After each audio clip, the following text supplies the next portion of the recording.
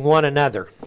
Now, it's so important, and as I mentioned before, the alelon is the word that we get one another from. It means one another of the same kind, and it's a word used over 100 times. So it's not a minor topic that we find buried in Scripture somewhere. It's a major topic that we should look at. And we look at the parakaleo words, and it's used more than any other word in the one another series. So it's used over 100 times. So encouraging one another is important. Parakaleo, kaleo means to call, and para means alongside. So we're not out front, and sometimes I know spiritual leaders and stuff can get so out front of the flock that nobody knows where they are. They've kind of gone over it's kind of like some guy comes flying by you at 120 miles an hour and you're doing 65. It's not long till they're out of sight. Well, that can happen. And leaders are not supposed to be behind pushing. Usually whenever sheep are being pushed, it's to the slaughterhouse. Instead, we're supposed to be walking side by side with one another, and that's what encouraging one another is all about. Even leaders who have authority to do certain things or call people alongside, but in part because they want to build other leaders. They want to build other people to take over whenever they have gone. And encouraging one another is a very important thing, because when you meet with other people, you have the opportunity to have an eternal impact on them. Now, we don't want to go into meeting with other people, and we don't want to go in with the idea that I'm going to eternally impact you. That's the wrong kind of goal. But what we do is we become friends with people. We get to know one another. The body of Christ gets to know one another. And we get to share with one another and share one another's burdens and bear one another's burdens. We get to do those things. That builds very strong bonds so that we're walking along side by side. We pull this passage from Hebrews 10, verse 19 to 25, and it talks there very clearly about the settings and what we are supposed to do. We have confidence to enter the holy place by the blood of Jesus, a new and living way which He inaugurated for us through the veil, that is His flesh. It says, and since we have a great priest over the house of God, let us draw near with a sincere heart and full assurance of faith. Say, do you have a full assurance of faith? We draw near knowing that we have been saved based not on what we did, but on what He did and His promises to keep us saved. He did the most for us while we were yet enemies. Save us. Won't He do that which is lesser, keep us saved, now that we're family? Well, it just makes sense that He would. He says, having our hearts sprinkled clean from an evil conscience and our bodies washed with pure water. Let us hold fast the confession of our hope without wavering. For He who promised is faithful. And let us consider how to stimulate one another to love and good deeds, not forsaking our own assembling together, as is the habit of some, but encouraging one another, and all the more as you see the day drawing near. I've seen people use not forsaking the assembling of themselves to the exclusion of encouraging one another. That somehow gets left out of the quotation of that verse more often than not. But he says we need to come together and encourage one another. And how do we do it? Through the Word of God, through studying the Word of God, through the fellowship that we have with one another, through praying for one another. And these are some of the ways that we encourage. Now, meeting together, some people can't make the trip, and God understands that. He knows if somebody's just playing a game or not playing a game. He fully understands that some people just can't do it. But in this day and age, in spite of all the stuff with social media and everything else, there's no reason we can't stay in touch with each other. There's no reason. We can, you know what the devil meant for evil? Seems like Genesis 50:20 comes to play, where Joseph was talking to his brothers and they said, now that Daddy's gone, are you going to kill us? That was their question. He says, no. You meant it for evil. He called it out. God meant it for good. So no matter where their origins came from or what their motives are, we can use that. And presently we do. And God's Word is going out electronically all over the world in places that we never even imagined before. It's getting into tribes and villages and places and things. It's hard to even talk about it. Now, encouraging one another, we're at point G. So in point E, we need to remember we are to encourage one another to approach God. Draw near to God and He'll draw near to you. And we've been through that and what that means and how to go about doing that. And then we need to encourage one another to endure. Because there's sometimes that tests just don't go away. Have you noticed that? Poor old Job. Lost his family. The Lord gives and the Lord takes away. Blessed be the name of the Lord. That's Job 2. What do you find later on? All right, God, tell me what happened. I demand a hearing in the courtroom of God. So he started off really good. Because sometimes when we pass the test, don't we think, okay, God, take it away. I passed that, I don't need it anymore. And sometimes He says, I'm going to leave it for you. Why? Because that's what you need to grow with. And then, that's chapter 2. Chapter 38. A whole lot of chapters in there, mostly about Job's friends trying to help him out with worldly viewpoint, and Job trying to hang on to that which he believes is right. Job 19:25, I know my Redeemer lives, and at the last He shall take His stand on the earth. I mean, he's still got a good handle on it, doesn't he? But then he says, enough's enough, God. And then what does God answer? Oh, Job, I'm so sorry that I had to do all this to you. He said, Job, you poor guy. It was a deal. I was trying to prove something in the angelic conflict. I was trying to do, and you were just the poor guy that drew the short straw, is all it is. And what did God say to him? Where were you, O man, when I laid out the heavens? And he started talking about He is the sovereign. He is the King of kings. He is Lord over all things. And who do you think you are? Now that's good for any of us, isn't it? When we start thinking we're something, who do we really think we are? Now, Job eventually got his fortunes restored, a new family and all that stuff. But when he finally gave up on himself, other than being his relationship to the Creator, he finally got what should have been there all along, which was an amazing relationship. He knew all the right things, but it wasn't really real in his life in some regards. We need to encourage each other to hang on and to endure, because sometimes that's just what we're going to run into. Lord, take this test from me. Didn't the Lord Himself face that? Yet not my will, but your will be done. That's a big test for all of us in this life. Now, point G is we need to consider how to stimulate one another to love. Now, in the first point is to do this, we have to look at the log in our own eye. I know none of us have logs in our eyes. It's a big log. It's like a 2x4 log. It's not a little splinter. Heard Dr. Ryrie speak one time, and he was talking about this very verse. And he said, my dad used to remove those little speck of dirts that we get in our eye. And he said, how did he do it? He said, first he'd take out his handkerchief, wrap the end of it around, sterilize it, put it in his mouth. Then he'd say, lean your head back, and then he would gently pick that speck out of my eye. That's how he did it. Well, he said, you got a log in there, Bubba. It's not something hard to find, hard to see, or anything else. He says, why do you look at the speck that is in your brother's eye and don't notice the log that's in your own eye?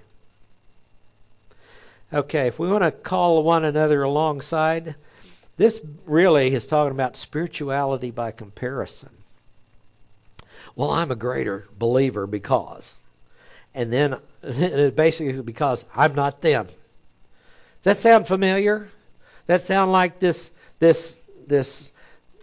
Pharisee saying, oh, that man out there beating his breast and all that, and he was crying, have mercy on me, a sinner. And the Pharisee's going, I'm sure glad I'm not like him. And the Lord had a comment about that, didn't he?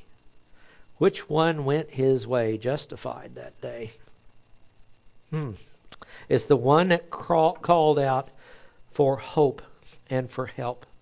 And he said, if we're going to try to help people, was taught in bearing one another's burdens, we need to look at ourselves first and realize we are still imperfect and we are still a mess, but that's the way we approach helping people. Not from a superior position, but from a position alongside as another fallen creature in God's world here. We have to consider the log on our own eye. If we can even consider nature, we can see God's provision and therefore do not seek anything but the kingdom of heaven. If we just take a look at nature, we can see things. This Luke 12 passage, you want to turn there with me if you would. There's another passage in Mark 6, along about verses 33 to 40, very similar to this. But here it is over in Luke 12. Luke 12 says, 24, consider the ravens. They neither sow nor reap. They have no storeroom or barn, but God feeds them. I see the word raven and my wife goes, don't do it. Once upon a midnight dreary while I ponder. I had to learn that in high school. I still can't get it out of my head. Anyway, here is the... and yet God feeds them. How much more valuable are you than the birds? That's the question. And which of you, being anxious, can add a single cubit to his lifespan? Some people make it their life to live longer. Why don't we just live well? And if God gives us length of days, so be it. I was looking at George up here with that hair sticking up on the front, and I'm thinking, what Kelvin and I wouldn't give for hair that we could put some gel in and make this thing stick up and look a little better. And then I got to thinking about, what about our resurrection body? Will I have hair? And so some of you all know what I'm talking about, and I'm going, I don't know. But I do know I won't care if I got hair or not. But anyway, I just kind of, my mind does weird stuff. And it says, if then you cannot do even a little thing, why are you anxious about other matters? Consider the lilies, how they grow. They neither toil nor spin. But I tell you, even Solomon in all his glory did not clothe himself like one of these. But if God so arrays the grass in the field, and he's alive today and tomorrow is thrown into the furnace, how much more will he clothe you, O men of little faith? And do not seek what you shall eat, what you shall drink. Do not keep worrying. For all these things the nations of the world eagerly seek. But your Father knows you need these things. Seek first for his kingdom, and these things shall be added to you. Your food, shelter, and clothing. Get priorities in this life right. We can see God provide in multitude of ways, even by looking at nature. And then we can say, is he going to take care of us? Yeah, he made us to have a relationship with him. We have to consider his promises. We must consider God's promises, not our human limitations. Romans 4:19, without becoming weak in faith. We already know who he's talking about, don't we? Without becoming weak in faith, parenthesis, Abraham, he contemplated his own body, now as good as dead, since he was about 100 years old, and the deadness of Sarah's womb, without becoming weak in faith. What did Abraham do? He considered God's promises more important than his physical circumstances. That's what he did, because they were past the childbearing age. And he said, the Lord showed up actually and told him, I'll be back this time next year, and you shall have a son. And Abraham laughed with God, and Sarah laughed at God, and we know what happened with that. But God got the last laugh on that. What about His promises? What about John 14? What promises can you just go through in your head that are part of who you are anymore? John 14, I go to prepare a place for you, and I will bring you to myself, that where I am, there you may be always. That's a prophecy, really, of the rapture. He's talking to the beginning of the church right there in the upper room the night before the cross. And He says, I'm going to go make a mansion in my daddy's house for you. That's what I'm going to do, and then I'm going to come get you. Do you believe the promise that He said? How about Romans 8:28? We know, Paul declares from experience something he knows, that He works all things together for, literally, the good. To who? To those who love God and are called according to His purpose. If you're a believer in Jesus Christ, you're called according to His purpose. Okay? We know, Paul says. How do we know that? Have you ever found your life in a mess? I know most of you have never done that. But some of us have actually found ourselves in a mess. And we go, okay, how's God going to work this out? Do we believe that He's going to work this out for the good? This is the good for you and the other people as well. For the good. But what's the condition? Many promises come with conditions. To those that love God. So do we love Him or not? That's the test. Now, a lot of times He'll show us as baby believers, He's going to work it out anyway, whether you love me very well or not. Just as a teaching tool. And He shows us, He brings things together. It's amazing how God puts things together. There's so many promises. How about Romans 8:35 to 38? It talks about this love that He has given to us, and height or depth or principality. Nothing can separate us from the love of God that's in Christ Jesus our Lord. You ever feel unloved from Him? So is it more about how you feel or what He said? Because what He said is what makes the difference. And we should adjust our feelings to what He said. Now, how about, Hebrews 6:19 to 20. I mean, there's just passages. Don't we have this hope as an anchor of the soul? What? When He gives a promise, it never changes. He's immutable. He's omniscient. Means He can't forget it. Isn't that nice? So when He makes a promise, He keeps it. When we show up at the pearly gates, actually we just pike pass right on through. But when we get up there, we're not going to be stopped. And He says, I've changed the rules on you, by the way. You're going to have to go spend another 1,000 years in purgatory for I'm going to let you out of this place. That's not what is going to be said, because what did He say? He keeps His word. The first thing we better do is consider Jesus. Hebrews 3:1. See, we need to consider how to stimulate one another to love. So consider Jesus, and what are we going to find? An unconditional, amazing love that's open to anybody that will accept it. Therefore, holy brethren, partakers of a heavenly calling, consider Jesus. I love this. The apostle. You were 12 apostles, other people who had a function of apostle as well. But I love this. The apostle. He is the one sent out with authority. That's what He did. He took on flesh, became one of us, and carried out His task. And high priest of our confession. Everywhere we think we found something that is different from, we look at the teacher. Oh, you are the teacher? The shepherd. That's pastor. Anytime that we find this title that often is bestowed on human beings, guess when we find the in front of it? With Him. He is the definition, the walking definition. We need not forget what we look like after we've looked in the mirror of the Word of God. We don't need to forget what we look like. Now, we look in the mirror and, it's amazing how we change over the years. I don't like to look in a literal mirror for long anymore. I try to look and be sure my hair's all trimmed. And occasionally it's not. And that's a sad state of affairs, to have so few things to take care of and not take care of it very well at times. But here is the looking in the mirror, and then we leave and we go, oh.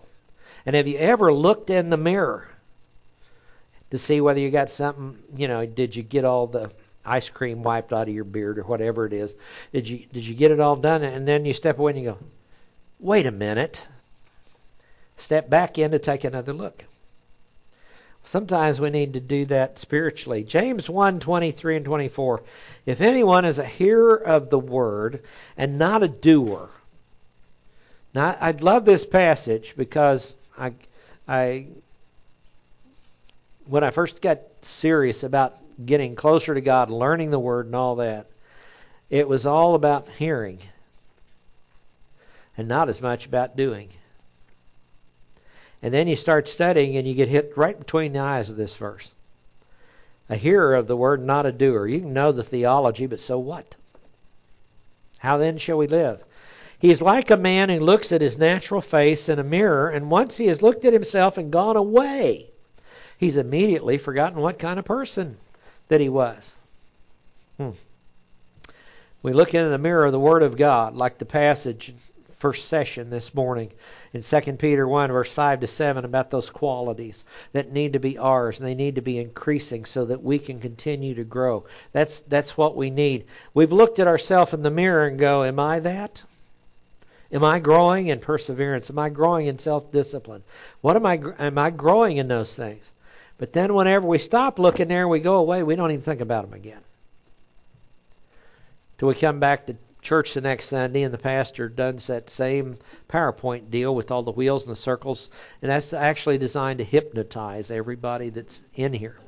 But I'm very bad at it, so it didn't work, I'm sure. But we're going to look at some models now. How about the great encourager? Okay, we want to look at Jesus, the apostle, the high priest, the chief shepherd, the great shepherd, the creator. We want to look at him. How about, was he an encourager? Did he declare himself to be one? Well, the great encourager, the reason it's possible for Christians to meet together for mutual encouragement is because we have someone who will lead us in the endeavor, and that's a capital S on that. He's going to lead us. He is the great encourager. You'd expect that, wouldn't you? Now, it actually goes beyond just that. It's better understood in light of an important conversation that Jesus had with the apostles shortly before his death as they were gathered in the upper room for the Passover. This passage, this point, blends perfectly with the Lord's table that we partook of this morning. There are several things that happened that evening that deeply disturbed and troubled the disciples. Several things. Now, in John 13, Jesus insisted on washing their feet. Now, these guys are still trying to figure a lot of stuff out. That's clear. You go through the Gospels, you read through the Gospels, and you go, these guys are clueless in a lot of ways. But the Lord, being omniscient, knew what they would become. So he invested in them. And he said, I'm going to wash your feet. Now, I think about washing the feet, and I think about Peter and John. And sometimes, I don't think we notice this, who was given the responsibility to set up the Passover meal? Peter and John. Single them out. Notice they are brothers from a different mother. They each have another brother, Peter and Andrew, James and John, but he picked Peter and John. And he says, now you go set it up. Why would he do that? Because they've been arguing with each other for weeks over who's the greatest. Okay? So that's why I think he just said, we're going to get you away from your old pal over here, and we're going to put you together and see if you can carry out this task. So they get in there, and one of the common things is to have a servant who would wash the guest's feet. Now they got it all together. They went to the upper room, found the upper room. They got it all set up, got all the food, got it all set out, ready to go. But who was the servant? Another question: who got the best seat in the house? John, next to the Lord. Who got the next best seat? Peter, on the other side of the Lord. And it's kind of like, who set the placemats out? Why? Because they set it up.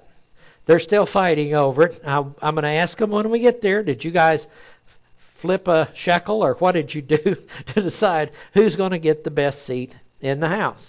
Because John got the best seat in the house. Well, they get up to do this, and there's nobody to wash their feet, and they're all ready to eat, and the Lord gets up. He goes over, he strips down, goes over to the basin, and he is going to wash their feet. And Peter's going, what are you doing? And the backstory is, think of the embarrassment that went to Peter and John in particular, as they didn't supply a servant to wash the guest's feet. Oh no, Lord, you're not going to wash my feet. We know the story. We've heard it many times. You're not going to wash my feet. Well, Peter, if I don't wash your feet, you have no part with me. Oh, wake up call, Peter. And he said, well, then give me a bath. That's typical outrageous extremes Peter. That's who he was. Well, give me a bath. You see, you don't need a bath, Peter. You just need your feet washed. In other words, looking at the topology and symbolism behind it, you're already saved.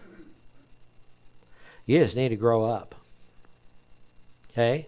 You need to take care of the small stuff. And so he sat down. The disciples, all of them sat down, and Jesus washed all their feet. Now, I want a replay of this because I wonder how big Peter's feet were. And I wonder how dirty they were.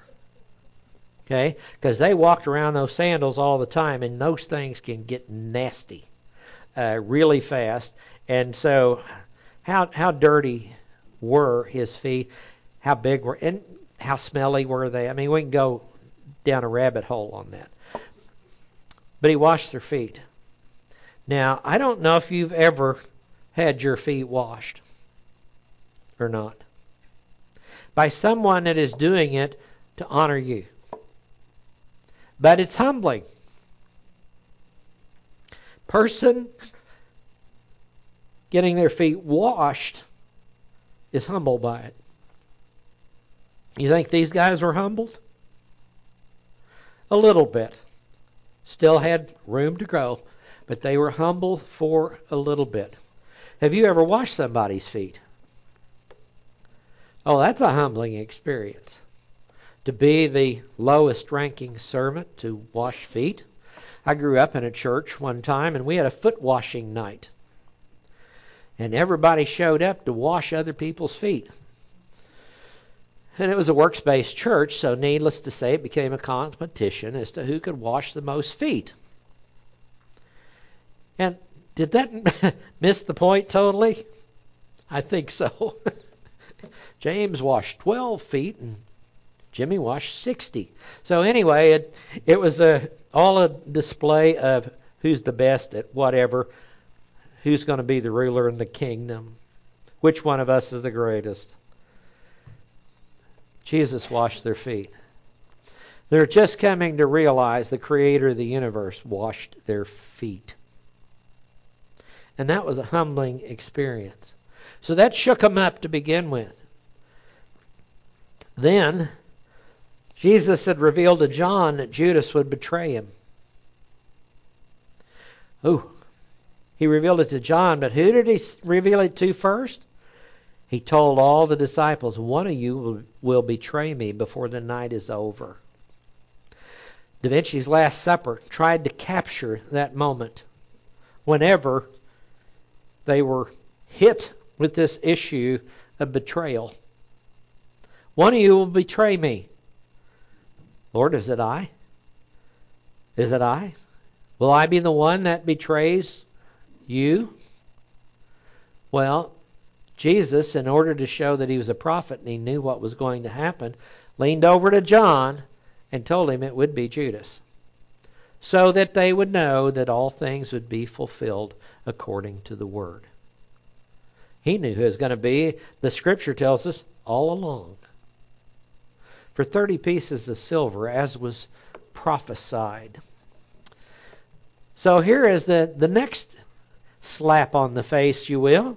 First of all, none of them were humble enough to be a servant and volunteer to do the foot washing. The next thing is, one of you is going to betray me before the night's over. The fact of the matter is, all of them did. It's just Judas was the one that was most well known. But what happened to the disciples after they took Jesus? They scattered like sheep without a shepherd, according to the prophecy. That's what they did. But that's another shock. Jesus told his men he's going to leave them. Oh, they didn't like that either. They become real close to him in the last 3.5 years. They had all camped out together. They had passed out bread together. They'd done a lot of stuff and had quite a fellowship. They said, I'm leaving. Well, where are you going? Can we go there too? Well, I'm going to my Father's house. That's what's going to happen. Tell us the way that you are going. Lord, show me the way. John 14, 4 and 5. John 14, 6. I hope we know that one. I am the way, he said, and the truth and the life, and nobody comes through the Father except through me. I am the door into the sheepfold. That's the way you've got to get in. Now, Jesus told his men he was getting ready to leave, and this was a shock. But we don't know the way you're going. Yeah, you do. I've been telling you all along. For the last 3.5 years, the Son of Man is going to be delivered up to evil men. He's going to die, and the third day he's going to rise again. That's what I've been telling you. And tonight is the night that all these events go into motion. And Jesus told Peter that he would deny him. Peter said, no, this is not going to happen. Peter, you're going to deny me 3 times before morning. 3 times. No, I won't. But he did, didn't he? So they were shook up. Now, that's probably the end of your notes, isn't it? All right, point D. We'll get it next week. Jesus, knowing their feelings of uncertainty, spoke directly to their confused thoughts and emotions. Now, this is telling us what he did, but it's also giving us a pattern. Whenever you're trying to encourage somebody and you're trying to help, sometimes we need to speak directly to their fears of what they are facing and what they are going through. The Holy Spirit will lead you as the Holy Spirit led him. John 14, 1-3. Let not your heart be troubled. Believe in God, believe also in me. In my Father's house are many mansions or dwelling places. If it were not so, I would have told you, and I go to prepare a place for you. If I go and prepare a place for you, I will come again. So he says, I'm going to leave, but I am going to come back. And I will receive you to myself, that where I am, there you may be also. Where's the Father's house? Heaven. Where's he going? To heaven. He's going to take his seat on the throne. He's going to prepare us a place. And one day he's going to come get us and take us there. Now, isn't that a word of encouragement? In the middle of a crooked and perverted generation, among whom we appear as lights in the world, if we're walking according to the Spirit and according to the Lord, that's a word of exhortation if ever there was one. Jesus is the encourager. Now, he gets deeper in the explanation in the upper room, but I've run out of time. Okay, so you can read ahead and get a jump on next Sunday. But what a blessing this is to know Jesus knows our pains, knows our sorrows. He knows what a simple word of encouragement from somebody else can mean. And He's telling us, encourage one another all the more as you see the day drawing near. Let's pray. Thank you, Father, again for this amazing day that we have had together, a time to celebrate the Lord's table, time to remember you and to look forward to your coming and your return. And Father, I just pray that we will have the right thought, speech, and attitudes, and when we don't, that you'll reveal that to us. We pray that indeed you'll give us the strength and power by the Holy Spirit to be able to stand firm in the middle of a crooked and perverted generation. For we ask this in Jesus' name, amen.